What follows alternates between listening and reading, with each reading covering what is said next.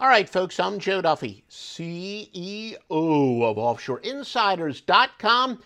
If you're betting on your own in the NBA playoffs, hey, more power to you. Keep the bookmakers in business. For us, I've been doing this since 1988 publicly every single year. We've got some basic systems that win with NBA sides, NBA totals. They hold up year in, year out, 14-6 lately with your NBA playoff picks. I've got two NBA winners for this Friday, May the 13th. I've got two Major League Baseball led by a wise guy play. I've got two NHL winners. And for the few of you who say, look, release too many winners, don't worry. We've got wise guy plays each in Major League Baseball and the NBA if you just want to bet the wise guy plays, but you should be betting them all. OffshoreInsiders.com. All right. Free winner for tonight, and then I'm going to take a look at your NBA market report. I'm going to take a look at some Major League Baseball angles, not necessarily in that order, but your free winner for tonight. I got Boston plus the 1.5 against Milwaukee in the NBA. Of course, as we've documented, the so-called zigzag theory has gone completely in reverse in recent years, although it's barely above 500 in the history of our database. But we were telling you all along, even 10 years ago, when the zigzag had a positive number, that there were specific bounce back situations in which it did great, but we had all the exceptions to the rule in which momentum was more important. And of course, in recent years, momentum has really superseded it. Yet, not surprisingly, our bounce back situations that won for years continue to hold up. We do have a really nice bounce back situation tonight that says go with the team that is off of a loss. Is 401, 319, and 9. Now, while favorites are generally good bets in the playoffs, not in this specific situation. This specific bounce back situation is even better when the team we're betting on is an underdog, especially if they are a smaller underdog. Also, the only computer system that we really can influence us, the computer simulation, which is different. One of our models does have Boston as a pretty good bet, covering about 55% of the time. That's not great, but it's good as cooperating data. So once again, Boston is your free winner for tonight. I'm going to take a look at the market report from Joe Duffy's Picks at OffshoreInsiders.com in a moment. Major League Baseball angles. When Yu Darvish starts 0-8 on the road off of a loss, minus 12 units. Astros have gone under 10-0 versus an opponent with a winning percentage of .380 or less.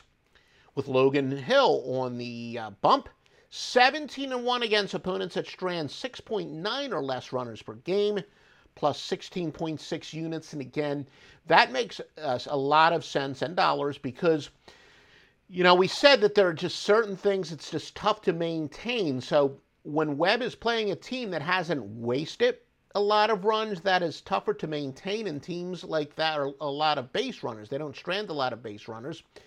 This means they're a team that probably, if anything, has a downside. Teams that leave runners on base, they actually have more of an upside. So again, this is the big difference in thinking like a sharp and thinking like a square. The three most magical words, or the most magical three-word phrase for us pro gamblers is regression to the mean. That is plus 16.6 units, and that's 17-1 run. Baltimore's going under 11-1 to left-handed starters. And Kyle Freeland's night starts have gone under 16-3 over the past couple years. Now the market report for tonight, Boston and Milwaukee. Milwaukee is laying anywhere from 1 to 1.5, so shop around. The total, though, is 212 across the board. 62% of the bets on Milwaukee. However, 62% of the money is on Boston. The way a lot of people weigh that, they would say that makes Boston the sharp play. Again, when it comes to contrarian betting, we prefer to go against the number of bets because we're fading the small guy, the Joey Bag of Donuts. Again, the guy who's betting $10 on a two-team parlay, he's really the guy that we want to fade, not necessarily the big money. But I have heard the theory, some say, as long as you're rooting for the same sides of sports books, you're going to win long term, and that's where the money does come in. So those two theories would kind of clash with each other, but either way, even on the criterion that we weigh, it's not really a very strong contrarian play anyway. Not every bet is a contrarian play, and especially the way we've raised the bar, we only consider maybe about 3 to 4% of them to be significant. When it comes to the total, only 52% of the bets is on the over. I say only because the public does generally like to bet overs. 83% of the money, though, is on the under. And again, the way a lot of people measure that, the under would be the sharp bet on the Boston-Milwaukee game, again, based on some criterion. People that I know who like to weigh this information more than I currently do. I used to weigh it more in previous years, but a lot of people would say there are two established sharp plays when the money and the number of bets go head-to-head. They believe you should bet with the money. All right, Golden State and Memphis. We have pretty much Golden State 8 across the board. Also, 218.5 is also across the board. 53% of bets and 51% of the money on the Golden State Warriors.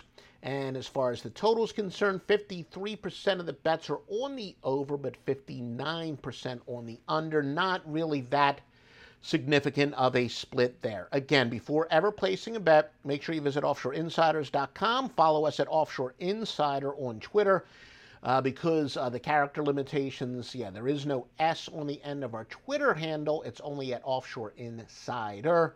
But the website itself is at offshoreinsiders.com.